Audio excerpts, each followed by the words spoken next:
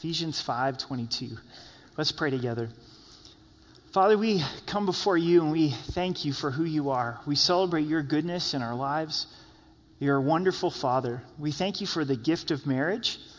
And Lord, we ask that you would pour out your Spirit into all of our marriages. Lord, that you would bless and encourage and speak to our singles. And as we look at marriage tonight, Lord, that you would be glorified, that we would be teachable wherever we're at in our marriage, that you would bring life, Lord, where there's death, that you would put investment where there needs to be. God, that you would speak and that you would give us soft hearts towards you and soft hearts towards one another. In Jesus' name, amen. I'd like for you to think about marriage like automobiles, like vehicles. The guys are with me. The gals are like, that doesn't sound very romantic, but give me a second here, okay? So just recently, I purchased a 1978 Chevy pickup truck, right? My buddy and I were sitting down having a burger, and I know he's into old trucks. And I was asking him, how's it going with old trucks? And he says, Eric, I think I got one for you. A friend of ours is selling one of theirs for $500. That's all he had to say. I was hooked. I was like, all right, let's do this, right? So I talked to Amber, and she was on board, and so he's been working on it a little bit more than me, but I just got it home this week, and it's sitting in front of the house. And so let's think of marriage like a 1978 pickup truck for just a second. So this pickup truck needs some restoration, doesn't it? It's 40 years old, and it needs some tender loving care. And that's the beauty of it. And you may find yourself in a place with your marriage. It doesn't matter if you've been married for 4 months or 40 years, and it needs some restoration. It needs some new shocks, needs some new tires, needs some new spark plugs, maybe needs a new radiator, but it needs to be restored. And what I love about this old truck is there's so much potential. There's so much potential with this old truck. Now, many people wouldn't see the potential, but it has the potential to be more valuable than any of our other vehicles. It takes an eye of faith, but it does have that potential. And so I want you to think through the lens of Christ, that he can bring life where there is death. He can bring life where there's death. Don't be discouraged. If that's the place that your marriage is at, God wants to do a restorative work. We have a couple other vehicles. Another one of our vehicles is 10 years old. Another vehicle is 15 years old. And they're at the place where they need maintenance, which is continual investment. If they're going to continue to be good vehicles, and they are, then I have to take time to do the maintenance. I got to take the time to continue to set aside some money to invest in those things. What happens to a good vehicle if you don't make that continual investment? It starts to break down, doesn't it? And that may be where your marriage is at. It's going good. You know, it's not at that place where it needs a complete restoration, but it needs some maintenance. Don't neglect the maintenance. Don't neglect the continual investment. And hopefully it's sparked by love. You know, hopefully that you're moved to desire to continue to invest in your relationship. But there's another vehicle that we have, and it's the one that we don't own yet. It's the one we're saving for in the future. We realize that one of our vehicles is going to go out eventually, being 10 years old and 15 years old and 40 years old. And so we're trying to save some money every month for a car replacement to not have to go in debt when we get another vehicle. And for some of you, that's where you're at as being single. And you're like, great, I don't need to be here. I'm single. I don't want to hear another message on marriage. But I want to encourage you first that marriage represents Christ in the church. So we're all going to learn about Christ this evening. And also, if you have a desire to get married in the future, you get to prepare now, right? We're trying to prepare now for a vehicle that's sometime in the future. So it doesn't matter if you're a high school student or a college student or wherever you're at in the timeline of life. If you're single and you desire to be married, you don't prepare to be married when you meet that person. Amen? You start preparing now. And so, hey, who knew that you could think about marriage like vehicles, okay? There's a couple of things I want us to keep in mind before we get into this paragraph on marriage. And first, it's the paragraph right before, in Ephesians 5. Look with me in verse 15 to verse 21. We studied this last week, but this is really important as we go into this section on marriage. So read with me from verse 15 down to verse 21. See then that you walk circumspectly, not as fools, but as wise, redeeming the time, because the days are evil. Therefore, do not be unwise, but understand what the will of the Lord is. And don't be drunk with wine, in which is dissipation. Here it is. But be filled with the Spirit, speaking to one another in psalms and hymns and spiritual songs, singing and making melody in your hearts to the Lord, giving thanks always for all things to God the Father in the name of our Lord Jesus Christ, submitting to one another in the fear of the Lord. What is the most important thing when it comes to our roles in marriage? Being filled with the Spirit. Being filled with the Spirit. What has the Spirit been speaking to you this week? As we study what husbands are to be and what wives are to be and what God is calling us to, we have to be relying upon the Spirit of God. So we don't want to forget the paragraph before, but we also don't want to forget the context of Ephesians. 3 key words: to sit, to walk, and then to stand. Our identity in Christ. So let's go back to chapter 1 of Ephesians and look at verses 3 through 8. Ephesians 1, verses 3 through 8. Being reminded of who we are in Christ and seeing marriage in that context of our identity in Christ. So this is Ephesians 1, verse 3, reading down to verse 8.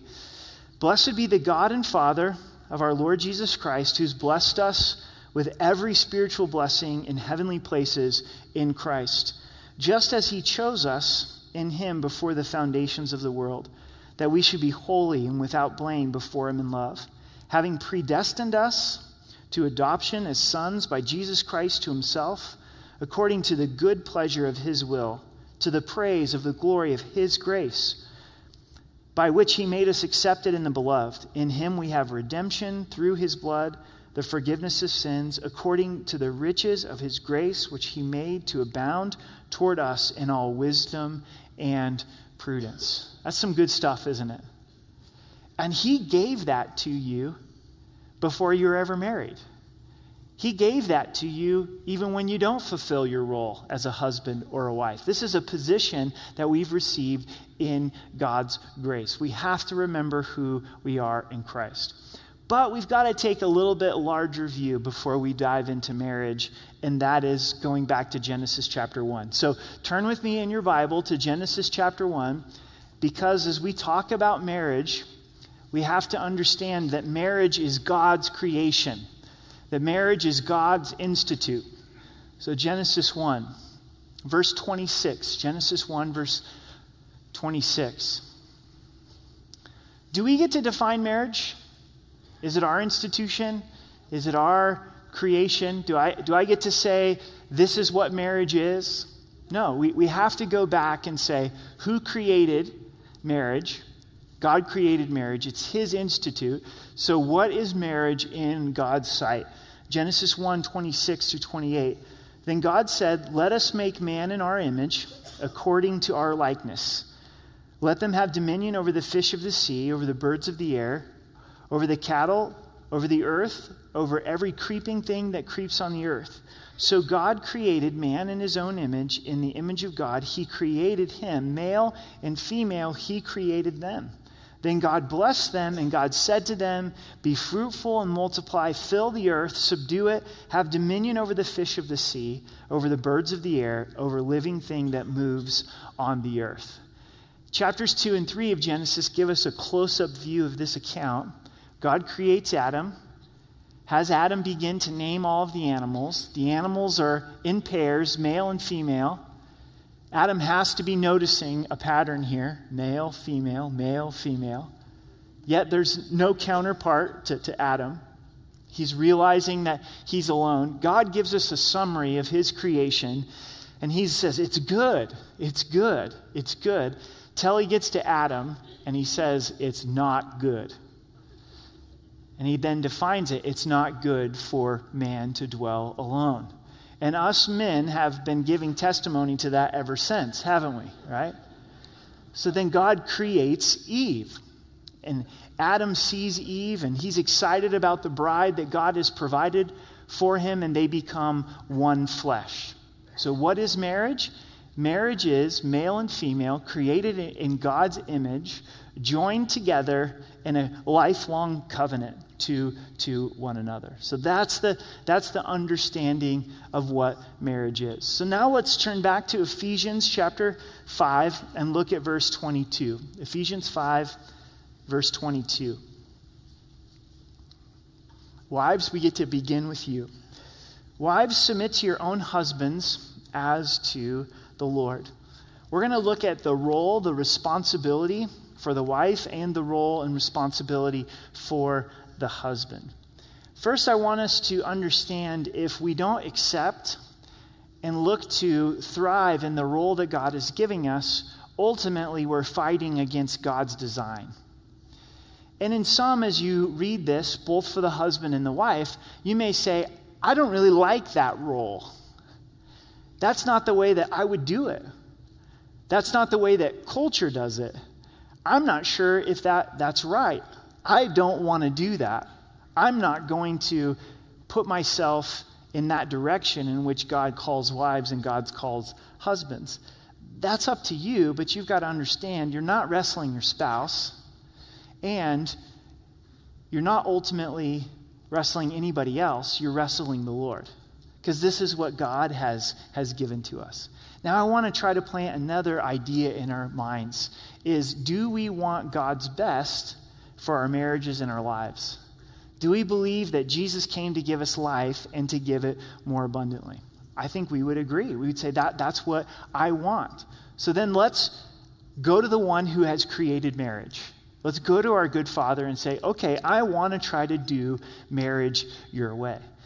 This is so important if you're single and you desire to be married at some point in your life. What are you preparing for? Well, ladies, you're preparing to submit to your husband. That's the role that God has given you. So choose wisely. God's not calling you to submit to every man on the planet. I hope you understand that. But he is calling you to come underneath your husband's leadership. So don't marry a guy you don't respect. Don't marry a guy you can't follow. Because once you say, I do, according to God's perspective, God is calling you to come underneath his leadership. So let's talk about what submission is not. Because submission's almost a cuss word, isn't it, in our culture, in our society? Most times when I do weddings, I read Ephesians 5, and I begin with verse 22, and it gets so quiet in the ceremony.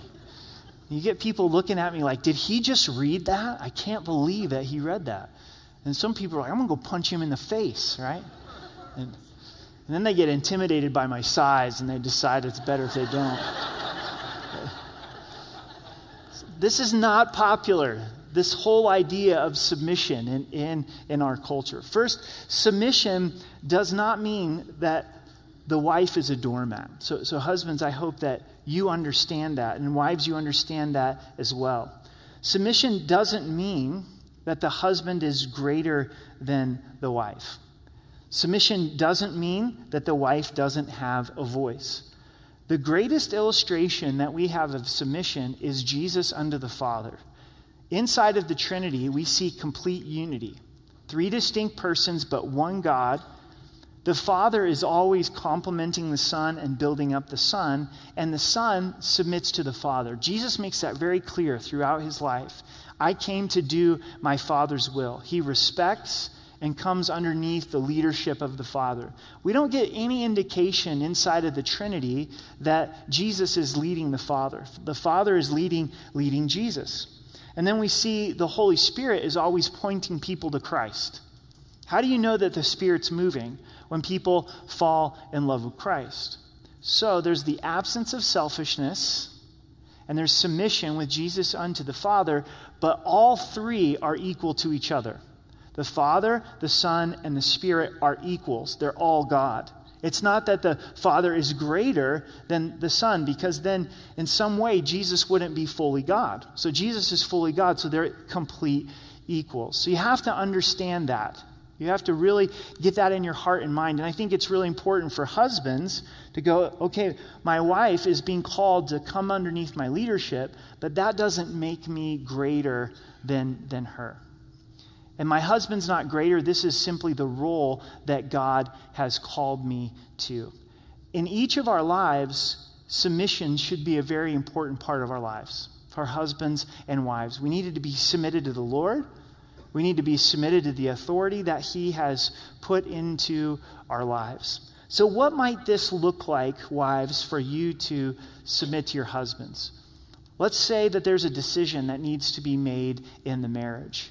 I think what a healthy marriage should look like is the husband and wife should talk about this decision and put all opinions and thoughts out on the table. Search the scriptures. What does the scripture say about what we're trying to decide? Get godly counsel. Look for where there's common sense. Kind of put all of this together in a blender. And then hopefully you're going to come out with the decision that God has for you. Husbands, it's terrible leadership to just go to your wife and say, well, you're supposed to follow me, so this is what we're going to do. That's not going to work very well. There needs to be a process of decision making. Husbands, if you're wise, you're going to want your wife's voice and her thoughts and her opinions and really come to a decision together. But maybe this has happened in your marriage where you've gone through that process and you don't quite agree at the end of the outcome. Anybody ever been there in your marriage? Just somebody else, right? Somebody else's marriage. When that happens, wives, leave the decision up to your husband. And that is hard to do, isn't it? But that's what this verse is calling you to, is to say, you are my leader. You're the head of the home. And so you know where I stand. But ultimately, I trust that you're going to seek the Lord and make a good decision. And then when that happens, that elevates the husband. That's where the husband goes, oh, it's game on, right? Like, I have to make a decision. Well, I had an opinion prior to this, but now that I have to make a decision, I don't have an opinion. Like, I want you to make the decision. No, don't make the decision for him. Say, I really want you to make the decision and come underneath his leadership. Now, what if he makes a bad decision? Guess what? He's accountable to God, and God can deal with him, wives, better than you can. Can I get an amen? Right? And ultimately, by submitting to your husband, you're coming underneath God's authority. And you're giving God the opportunity to do a work in your husband's life. Where do we see this played out in Scripture? Abraham and Sarah in the Old Testament. Abraham was a great man of faith, but he was also a big fat liar. And he comes into Egypt, and apparently Sarah was extremely beautiful. And he knew that once people saw Sarah, especially the Pharaoh, the king of Egypt, that he would say, look, I'm going to kill Abraham in order to marry Sarah. So he comes up with a great God-honoring, wife-honoring plan and says, Sarah, why don't you lie and just say that you're my sister, that we're not married, right? And Sarah, amazingly, comes underneath the leadership of her husband. Bad decision, wrong thing to do. But as you read this carefully in Genesis, God protected Sarah and God dealt correction upon Abraham. And that happened twice in Abraham's life. He did it 2 times. And ladies, you thought your husband was a knucklehead, right? At least he claims you. He's like, it's not like, hey, this is my sister. He's like, this is my wife, right? And here's the principle behind the submission. Here's the big picture to see in verse 23. For the husband is head of the wife, as also Christ is the head of the church, and he is the Savior of the body. Therefore, just as the church is subject to Christ, so let the wives be to their own husbands in everything. What we're seeing here is a Christian marriage is an example of Christ and the church. That husbands are to love as Christ loved the church, and wives, you are a picture of the church. Your respect and submission to your husband shows the way that the church feels about Christ. So what is verse 23 telling us? It says, for the husband is head of the wife, as also Christ is the head of the church, and he is the Savior of the body. So I hope we learn, most importantly, something about Christ through this message. Let's see this through the lens of being the church and being the body. Jesus is the head of the church. Not a pastor or a group of pastors or elders. Christ is the head. And we are to follow Christ. Christ alone is to have preeminence. Christ alone is to have lordship. And we come underneath Christ's lordship. And wives, that's the picture of submission. And then how does Christ lead? What kind of head is Christ? And we'll see more of that as we get down into verse 25. But it's very clear. This is important for husbands to see and understand. We may not acknowledge this, but it doesn't stop the reality. Like, you may not acknowledge gravity, but it doesn't stop the reality. Is husbands, you are the head of your wife. You are the head of your family. Meaning that you are the leader. Physically, spiritually, emotionally, that's the position that God has given us and that he desires for us to fulfill. In a lot of ways, men in marriage and in the home and in the church is like a thermostat, right? It sets the temperature. And then you're going to set the temperature in your marriage. You're going to set the temperature in your home. Pastors are going to set the temperature in the local church, and then the wives are responding to that. And they're saying, I'm going to follow this leadership that my husband is provided. In verse 24, let's look at this a little bit closer. Just as the church is subject to Christ, so let wives be subject to their own husbands in everything. So we first have to ask ourselves, as individuals and corporately, are we subject to Christ? There might be a few husbands out here that are like, oh, man, I sure hope my wife is listening to this. This is good stuff. I'm so glad that we came to church and Pastor Eric's saying stuff that I've really been wanting to say, right? And I hope she respects me and starts following me and does this whole submission thing. Well, here's a question to all of us. Am I submitting to Christ? Husbands, are you submitting to Christ? If you're desiring that your wife would submit to your leadership, how well are we submitting to Christ? Well, I don't really want to do that. I haven't really considered that. Well, we have to look at ourselves first and say, I'm part of the church, and the church is submitted to Christ, and so I need to lead in submission. I need to make sure that my life is surrendered to Christ. And then wives, you may be at a place where you're really appreciating your husband, or maybe you're not appreciating him so much. Ultimately, your submission to him is out of your obedience to Christ. Amen? Say, well, this is what Christ is calling me to. I'm part of the church, and the church is subject to Christ, and Christ is asking me to come underneath the leadership of my husband. If you're waiting to respect or follow your husband based upon who he is, you're going to be waiting a really long time, right? And probably going to be severely disappointed. But if you go, this is what God has asked me to do, so I'm going to choose to respect, and I'm going to choose to follow. Well, let's look at the husbands in verse 25. Husbands, love your wives, just as Christ also loved the church and gave himself for her. So husbands are called to love their wives. And in the Greek, this is agape. God is calling us to his type of love towards our wives, just as Christ loves the church. We need the Holy Spirit. Wives, you need the Holy Spirit to be able to fulfill your role. Husbands, we need the Holy Spirit to be able to love our wives as Christ loved the church. We're not capable of this kind of love apart from the Holy Spirit. Not that our wives don't deserve this kind of love, but this is something that can only come out of our relationship with Christ. Men, I want you to hear that. For us to really be able to love and serve our wives in the way that would glorify the Lord, we've got to be connected to the vine. We've got to be loving Jesus. Church, by the time we get to this point in Ephesians, if we're not charged up about Jesus, we're dead in the water. This is going to go nowhere, right? Marriages aren't going to change. There's not going to be life where there's death. There's not going to be restoration or maintenance or future marriages that glorify the Lord if we aren't touched with the love of Christ.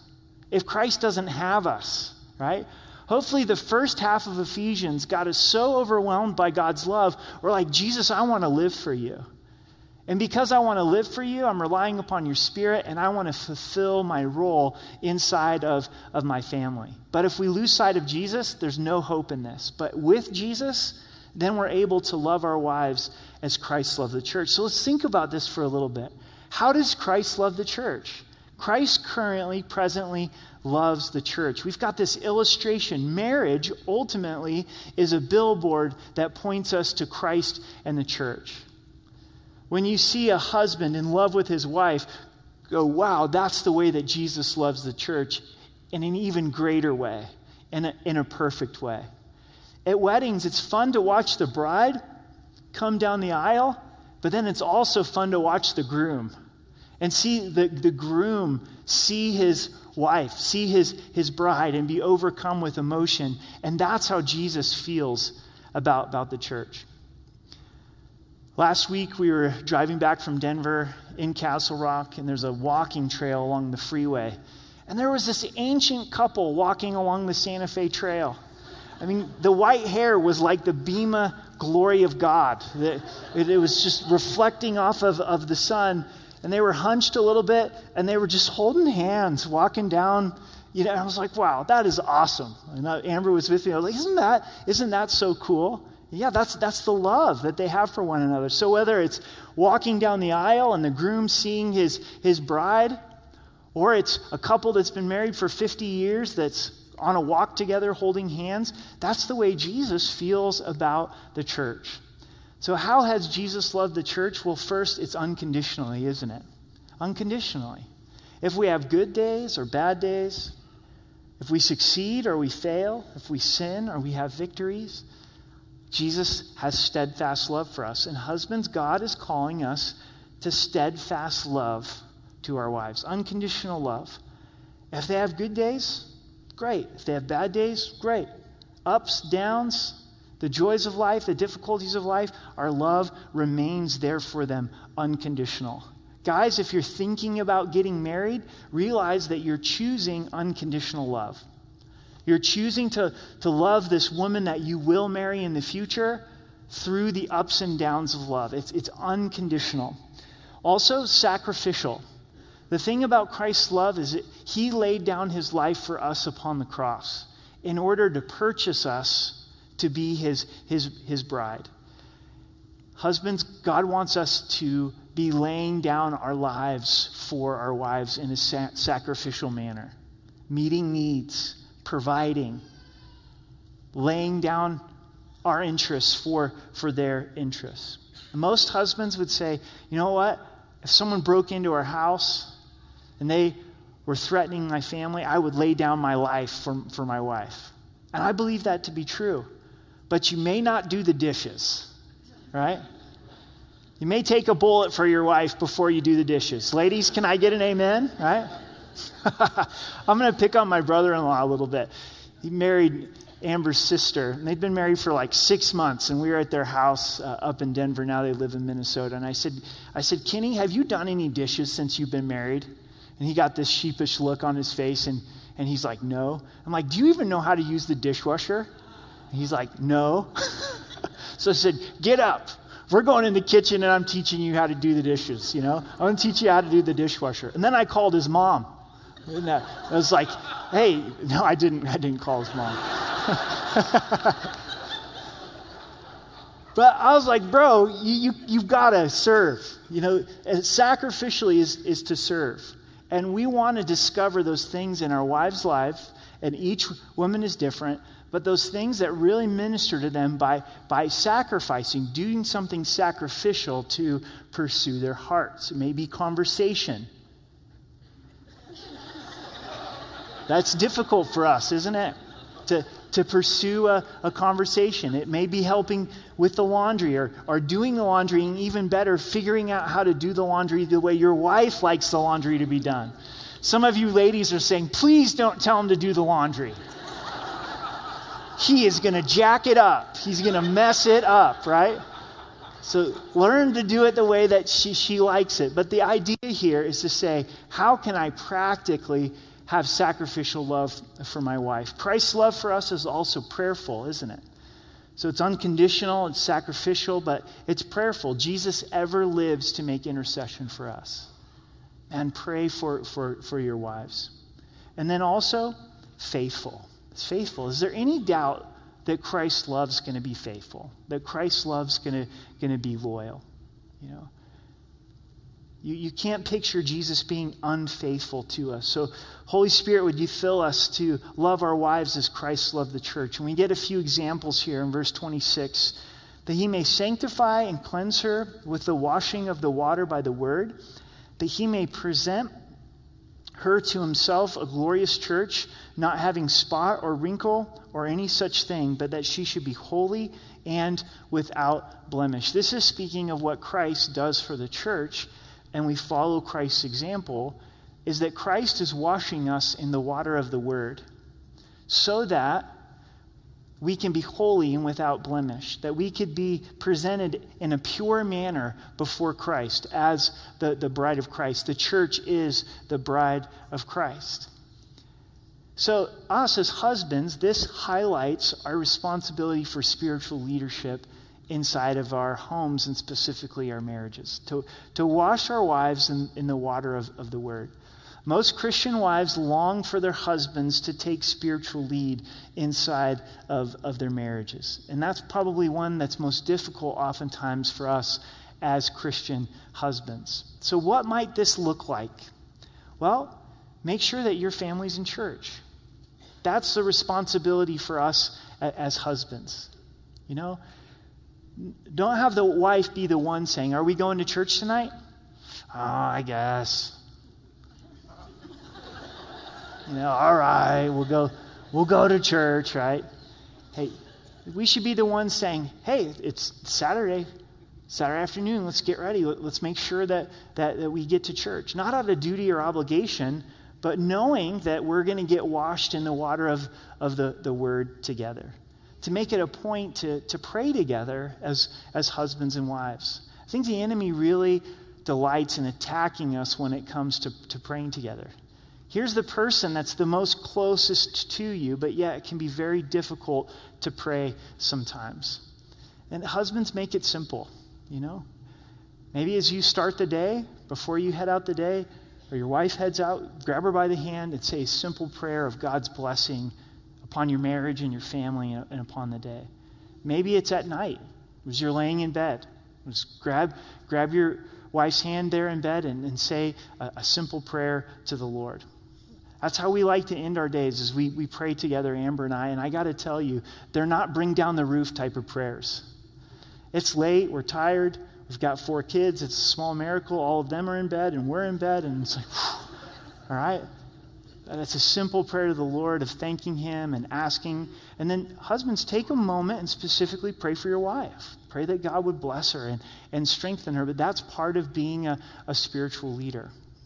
Another way to wash our wives in the water of the word is say, "Hey, what's God been teaching you?" I bet there'd be some wives who would be like, "My husband, he just asked me what God's been teaching me. Yeah, what's God been speaking to you?" Or you go to church together. "Hey, what did you think of the message?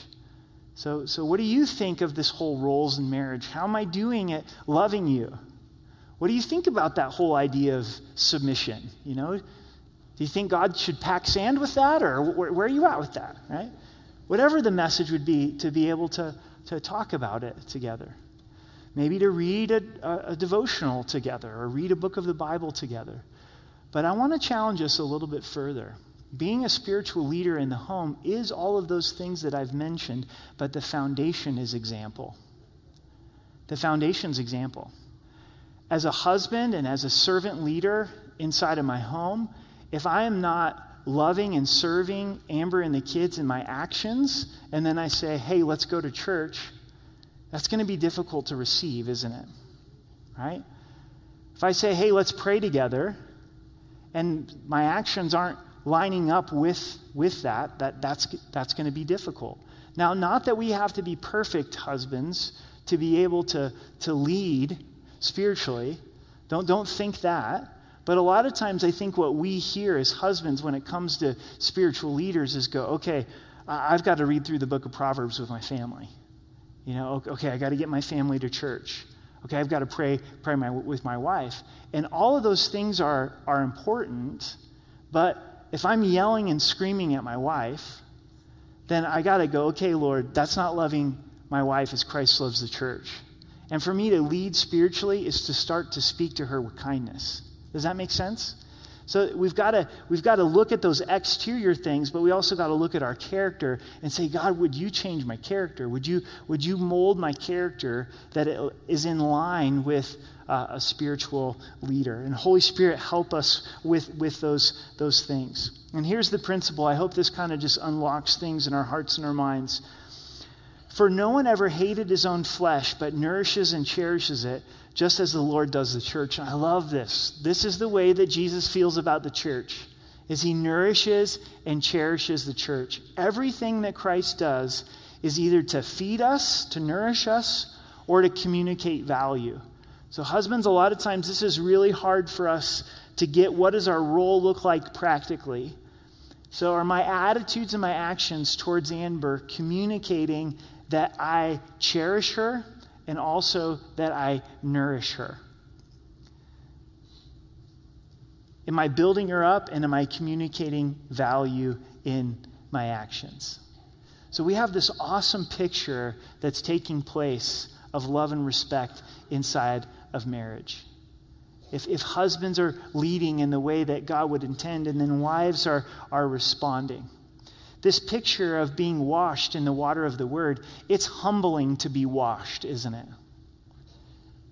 It's humbling to allow somebody to wash your feet. Like, we like to take care of our own hygiene, don't we?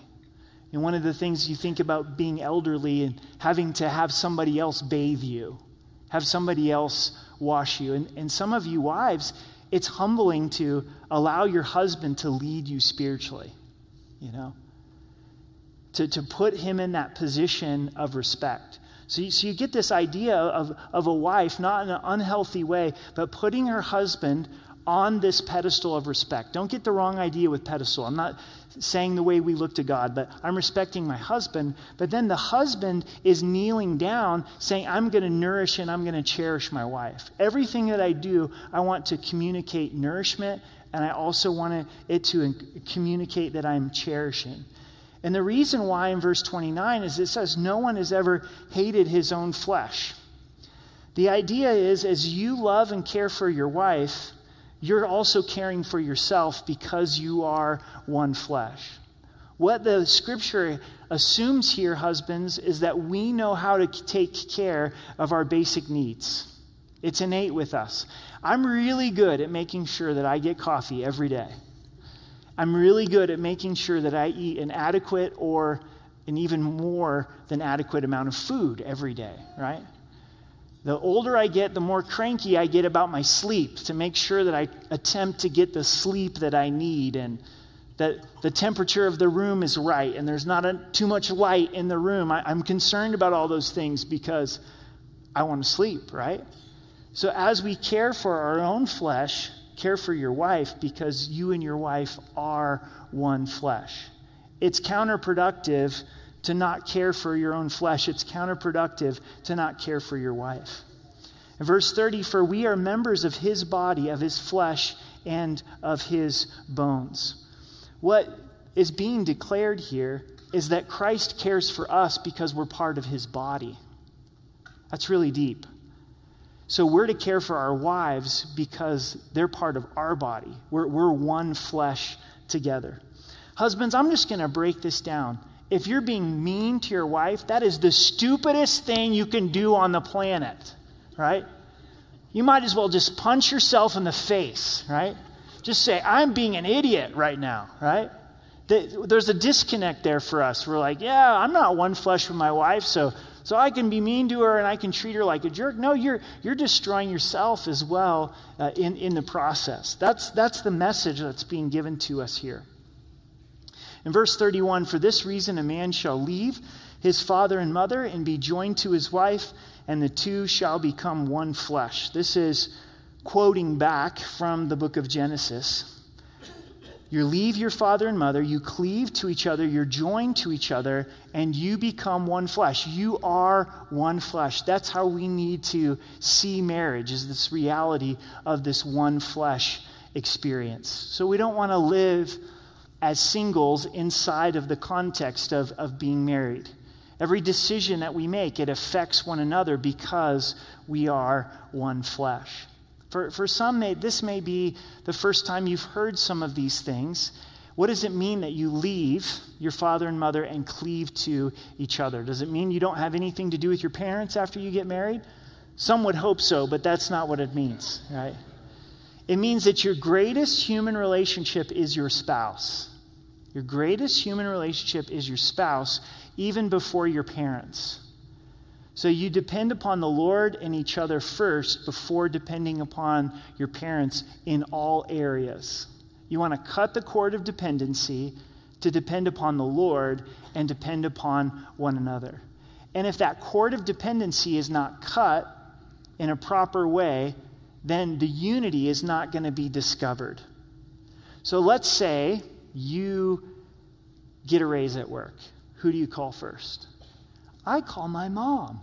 Wrong answer. Right? If you're married, you call your spouse. You text your spouse. You're like, I got a raise, right? Then you can call your mom and you can say, guess what? I got a raise, right?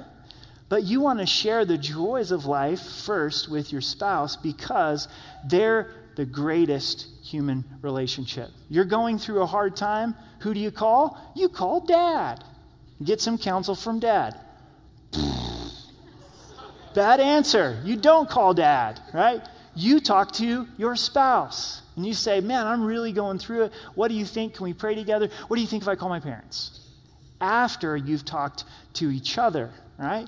Because that's the greatest human relationship. Ladies, if you have a girlfriend that's a better friend to you than your husband, it's time to shake things up because the greatest human relationship is your spouse. Guys, if you've got a guy friend, and I'm not talking about anything weird here, so don't go there, but just some dude that you like hanging out with, and you'd say, I'm closer to this dude than I am to my wife, that's the wrong answer. It's time to change things up and to say, my best friend in this life is my spouse. And I know for some of you, you go, wow, that seems so far out, I don't know that I could ever get there. Start somewhere. Start somewhere. Start saying, okay, we're going to take actions that line up with God's word. So if God wants the greatest human relationship to be my spouse, then I'm going to start investing there and see the work that the Lord may do. Well, for you guys that know verses 32 and 33, we're going to cover verse 32 and save verse 33 for next week. We're going to devote one more week to the study of marriage. Verse 32, this is a great mystery, but I speak concerning Christ and the church. So this is a mystery that husbands and wives would be one flesh, isn't it? It's an incredible mystery that we're one flesh with our spouse. But it's even a greater mystery that we're one flesh with Christ, that we have union with Christ, that the church has union with Christ. Verse 33 is all about love and respect, and we're going to look at that through a practical lens next week. Here's a few questions for you as we close. Have you accepted your God-given role in marriage? Have you accepted it? I'm not saying that you do it perfectly, but have you accepted it? Wives, have you accepted that God is calling you to submit to your husband, to come underneath his leadership? I believe that your marriage is going to be blessed if you accept your role. Husbands, have you accepted your role from the Lord to say, I'm to love my wife as Christ loves the church? Another question, are you preparing for marriage? You're saying, I hate that question. I'm single. I don't know if I'm ever going to be married. Do you have a desire to be married? Let's be honest. If you do, then maybe God's going to grant that desire, and it would be wise to prepare for marriage. If you're on the younger spectrum of things, if you're a high school student or you're a college student, don't wait until you're 30 years old to start preparing to be a man who's going to love his wife as Christ loves the church. Young guys, I don't get a lot of chances to say this, you're going to need a job. You're going to need a job, all right? God is calling you to be a provider, right? Woo! So think that way. Think that way. You know, I say you're 16 years old, go, man, I desire to be married, so I'm going to need a job. So start pursuing that and start working hard and preparing yourself to be a godly husband. Start to go a little deeper and say, what's my character?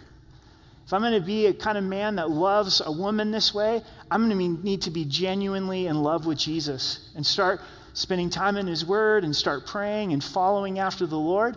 And then in the right time, pursue that relationship, right? There is a right time for a man who's walking with the Lord to pursue a godly woman for the intent of marriage. Young ladies, prepare yourself for marriage. Don't date every knucklehead under the sun. If you are 16, I would encourage you to run away from that knucklehead, right? He is not ready and you are not ready. Now, I didn't like that when I was 16, but I wish I would have listened when I was 16, all right? Woo, can I get an amen, right? And then some of you are like, well, maybe it'll work out. Well, it'll work out if you're friends as well. Be friends now, and then it can work out in the future. And focus on your character. Focus on loving the Lord. Focus on saying, is this a guy that I could follow, that I could really see myself respecting? And prepare yourself. And then another question, are we relying on the Spirit? And I love this question. Are we relying upon the Spirit? What is the Spirit saying to us? If you're single, what is the Spirit saying to you? If you're married, what is the Spirit saying to you? And then, what are we responding to? As the Spirit speaks to us, then are we responding? What's the reason for divorce? What causes divorce? Most people think adultery. And they say, well, that's the number one cause for divorce. And that's an aspect, but what causes someone to commit adultery? Selfishness. Selfishness. What's behind selfishness? A hard heart. Jesus said that Moses permitted divorce because of hardness of heart. Of hardness of heart. We can read through this section of Scripture and there not be impact if there's hardness of heart. No matter where your marriage is or how long you've been married, what is the condition of your heart towards God and towards your spouse? And as we pray, let's ask that God would make our hearts soft. If there's two places that we want our hearts to be tender, it's first the Lord and then to our spouse. If our heart is not tender towards our spouse any longer, something's wrong, isn't there? And the Holy Spirit wants to come and do surgery in our hearts and our lives. So let's pray together. Father, we thank you for the gift of marriage. What a blessing. The companionship, the joy. Lord, how marriage produces children many times, and what a blessing that is in our lives. And God, we ask that we could see marriage through your perspective, that it portrays Christ in the church, that you have a good plan for marriage. And would you examine our hearts, and would you reveal our heart condition towards our spouse? Give us soft hearts, and give us ears to hear what your Spirit would speak to us. Lord, we thank you for everyone in our church who's single and those that desire to be married. And we ask in Jesus' name, whether it's 10 years down the road or 10 months down the road, that you would bless them with godly marriage. That you would raise up godly marriages in and through our church for your glory. Lord, to those that you're calling to a life of singleness, we pray that you would confirm that in their hearts and their minds, and that they would find contentment and joy in the singleness that you've called them to. So, Lord, we love you and we thank you. In Jesus' name, amen.